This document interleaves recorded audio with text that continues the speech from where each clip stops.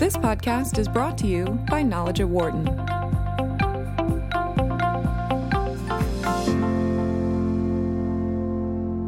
We all have habits that we seem to adhere to, no matter if they are good or bad. But wouldn't it be an amazing thing to be able to make good behaviors and behavior change something that would hold in play for long periods of time? University of Pennsylvania psychology professor Angela Duckworth has partnered up with Wharton Associate Professor of Operations, Information, and Decisions, Catherine Milkman, to start Behavior Change for Good initiative, which looks to do exactly that. Study behavior change and see how potentially it can become permanent.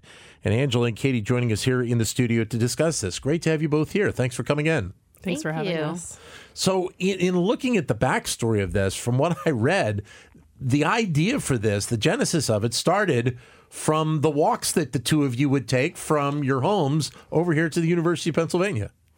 Katie lives near Rittenhouse, and so do I. So I would go, leaving my house a few minutes early, pick her up, and then we would walk to work together and more or less talk about behavior change the whole way.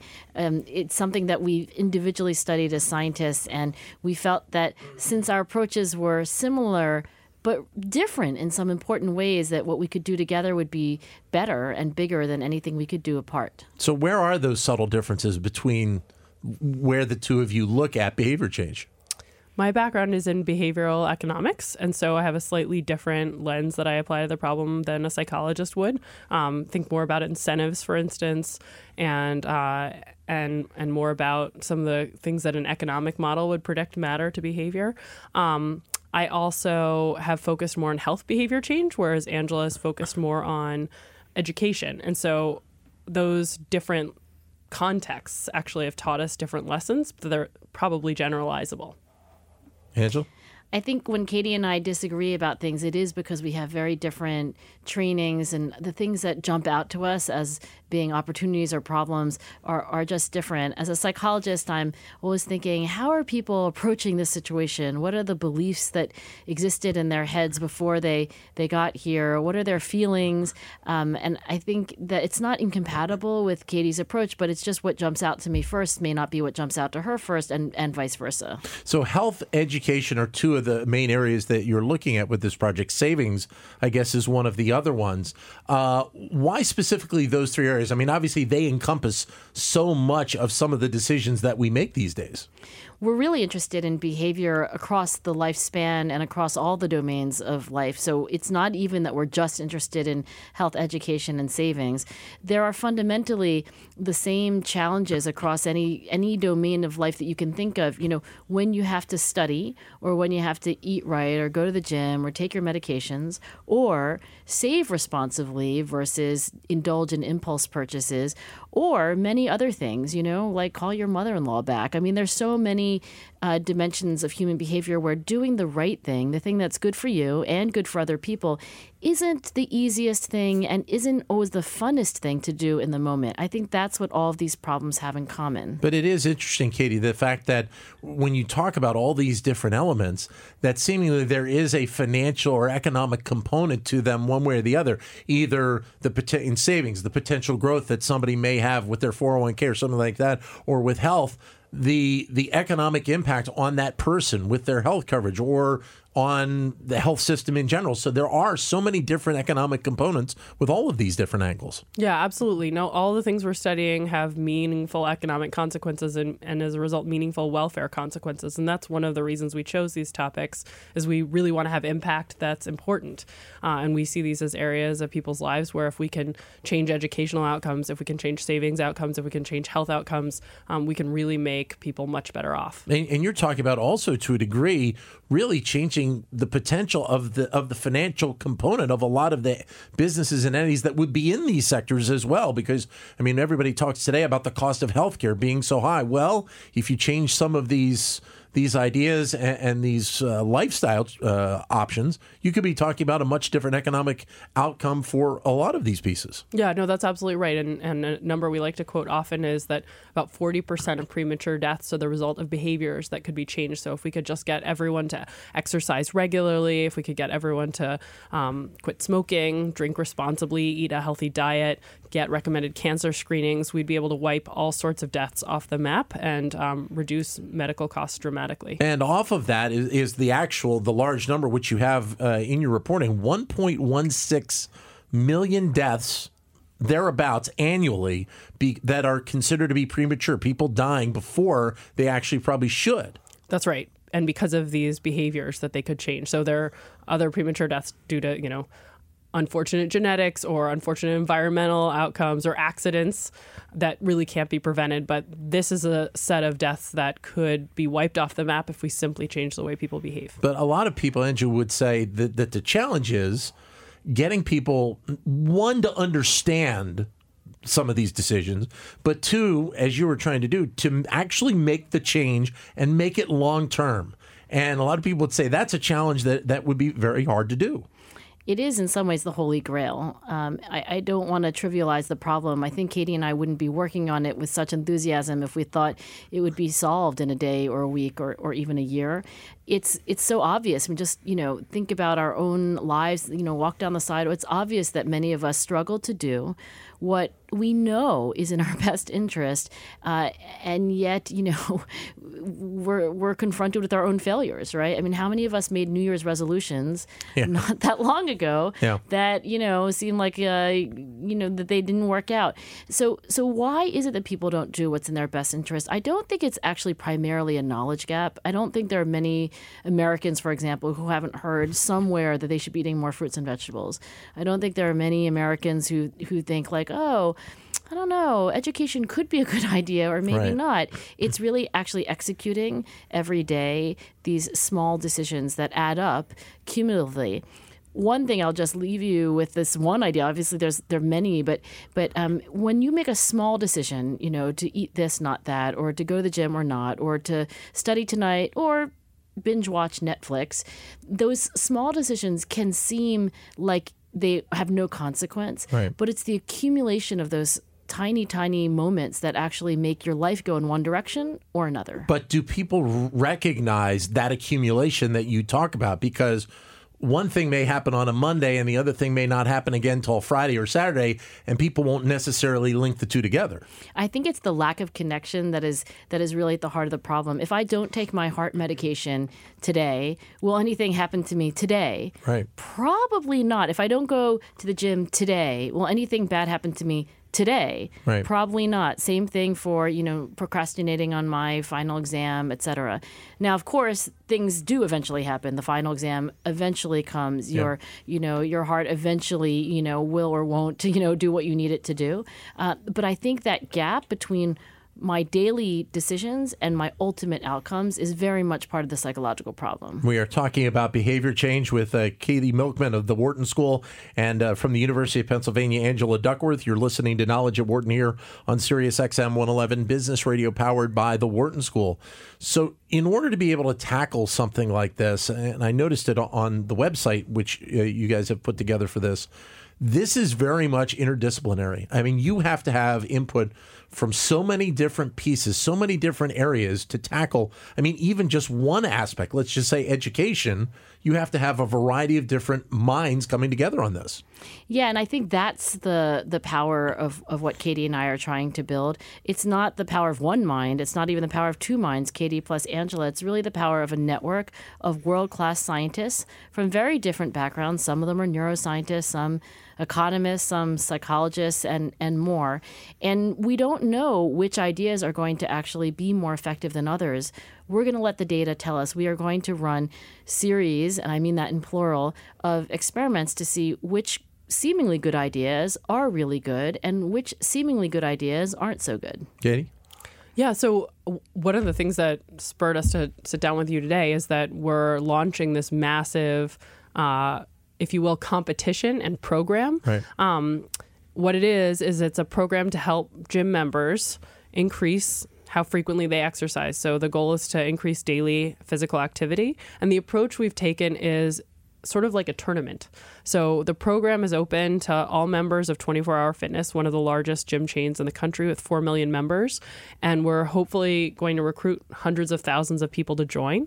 And then their experiences will be different. The flip of a coin will determine which of 57 different paths they take, each designed by different team scientists with their best insights about how to change behavior for good. And we'll be running a tournament to see which of those ideas truly yields the biggest change in behavior, not just during the course of the program, which is 28 days, but during the year following it in gym attendance. Now, are these current gym members or people that would potentially be signing up as new members of a gym? Either is fine. So we would love as many people as possible. The only requirement for joining our study is that people have a membership at 24 Hour Fitness before they sign up, but they can go ahead and get it online right before they come to our program. And the reason we care about that is that we need a way to actually track and measure the effectiveness of the program. And so we've built a partnership with 24 Hour Fitness that gives us a data pipeline. Anyone who opts into our program and consents is part of a research study.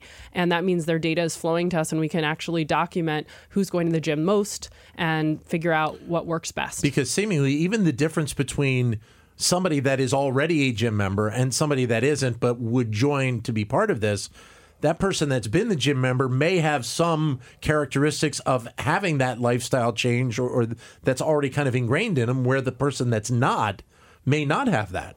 Once we get the data, we can look and answer those questions. Did this activity, did this program work better for people who were new members or veteran members or really new members, like they really did just sign up right before, right before they registered for the program. So those are all questions that the data will illuminate after, of course, we've collected it.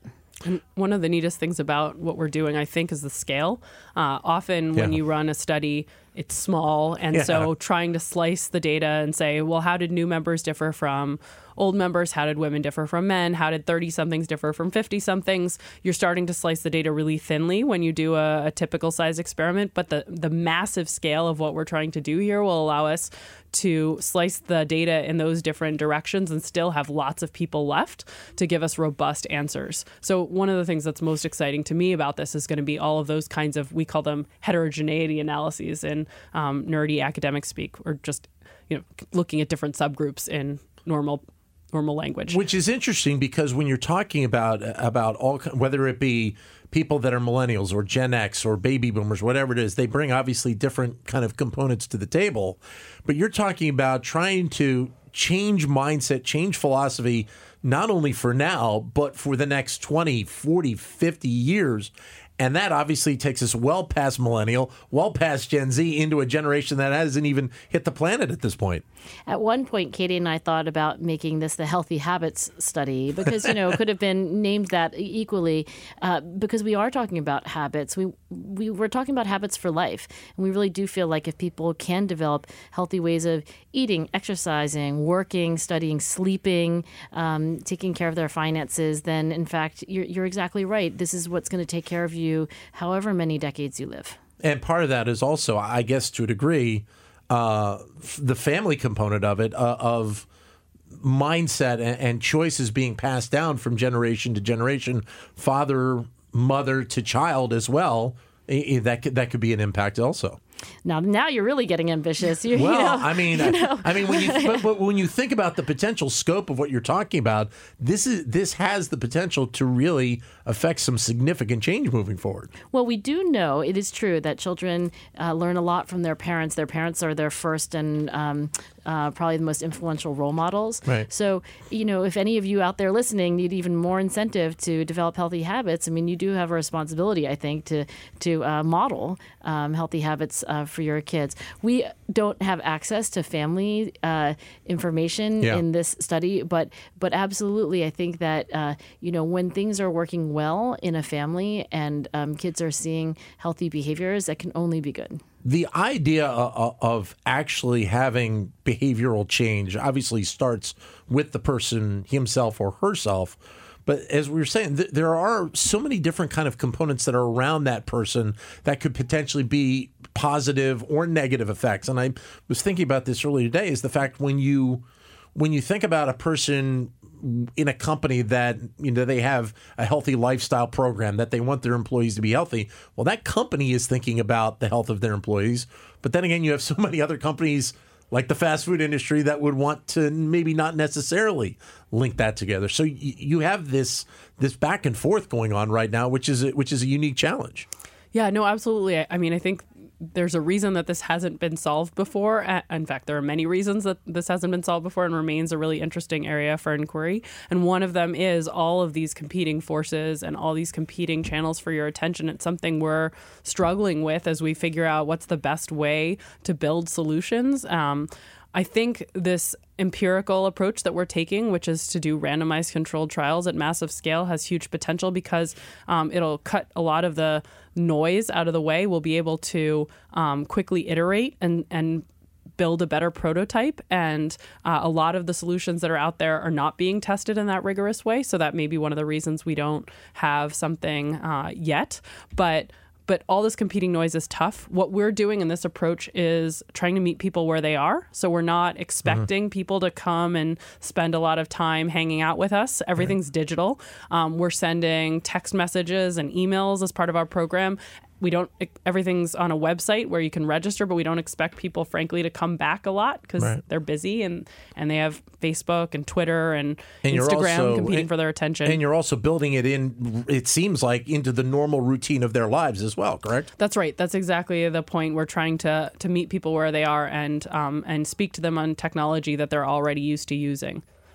We're talking with Angela Duckworth of the University of Pennsylvania and Catherine Milkman of the Wharton School. You're listening to Knowledge at Wharton here on Sirius XM 111, business radio powered by the Wharton School. This may be a tough question to ask because, but what are your expectations of doing this? Because there are so many different levels that you could potentially take this.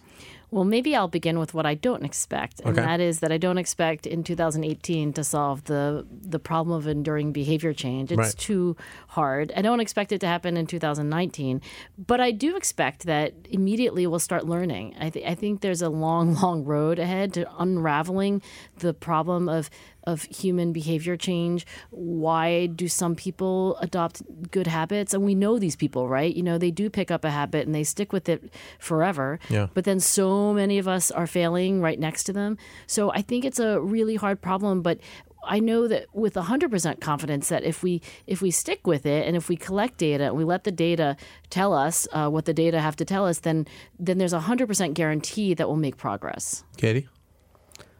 I absolutely agree with everything Angela just said. So my expectation is that we're going to make progress. We're going to learn really interesting things, and it's going to take a long, long time before we get a solution that we can say, it's not going to be in our lifetimes that we can say, oh, we're done. Yeah. I don't see that happening. But does part of the benefit that you get in doing a partnership with 24 Hour Fitness is the fact that you have locations in various parts of the United States. And obviously people that live here in Philadelphia may be slightly different in mindset and decision of people in West Virginia or Oklahoma. And to be able to kind of get a feeling for, to a degree, geographically, what some of these changes are and how they're impacting people. Sure. I mean, the beauty of this collaboration is manyfold, but one of the huge beauties is how vast their network of gyms is, 430 across the country, 4 million members, and that we're going to have the opportunity to change so many lives, collect so much data on what works in such diverse populations. That's how you accelerate learning. And I think, that's what we're so excited about, what sets this apart from any social science project I've ever been involved in before. Angela? I think this is actually, by really any estimate, the most ambitious social science project that's ever been launched. For example, we've been talking a lot about the gym study, but in January, we collected data from about 18,000 high school students who are involved in a similar tournament, if you will, where different social scientists put their heads together and tried to come up with different activities that they thought would maximally motivate students to reach their potential academically. In this case, change their third marking period grades. We did this in January 2018. And, to collect that much data from that many kids and have this number of world-class scientists waking up on a Saturday, morning and thinking like, what would a high school junior, say to themselves that would really motivate themselves at this time of the academic year? that to me is really the promise, right? Not that particular experiment will solve the problem, but if you do that again and again, and you get more and more of the world's great scientists working on the world's most urgent problems, that to me is the royal road to progress. You mentioned education for a second, and I want to touch on that for a minute because obviously it's an amazing time, I think, in education from a variety of different levels. When you talk about decisions and how they can impact people through education, you're looking at high school, college, and to a degree, even the jobs that they could potentially get after college being all kind of in that line as an impact, correct? I think, as someone who came to science from a classroom teacher position, which is, how I was trying to make a difference, I think education is one of the most important, highly leveraged things anybody could work on or care about. I mean, these are young people. These are young people who are just figuring out who they are. They are learning the skills that will hopefully serve them for the rest of their lives. So absolutely, I think of working on young people as, working on people at the very beginning. And of course, health is also important. Of course, financial savings are also important. And these are all related.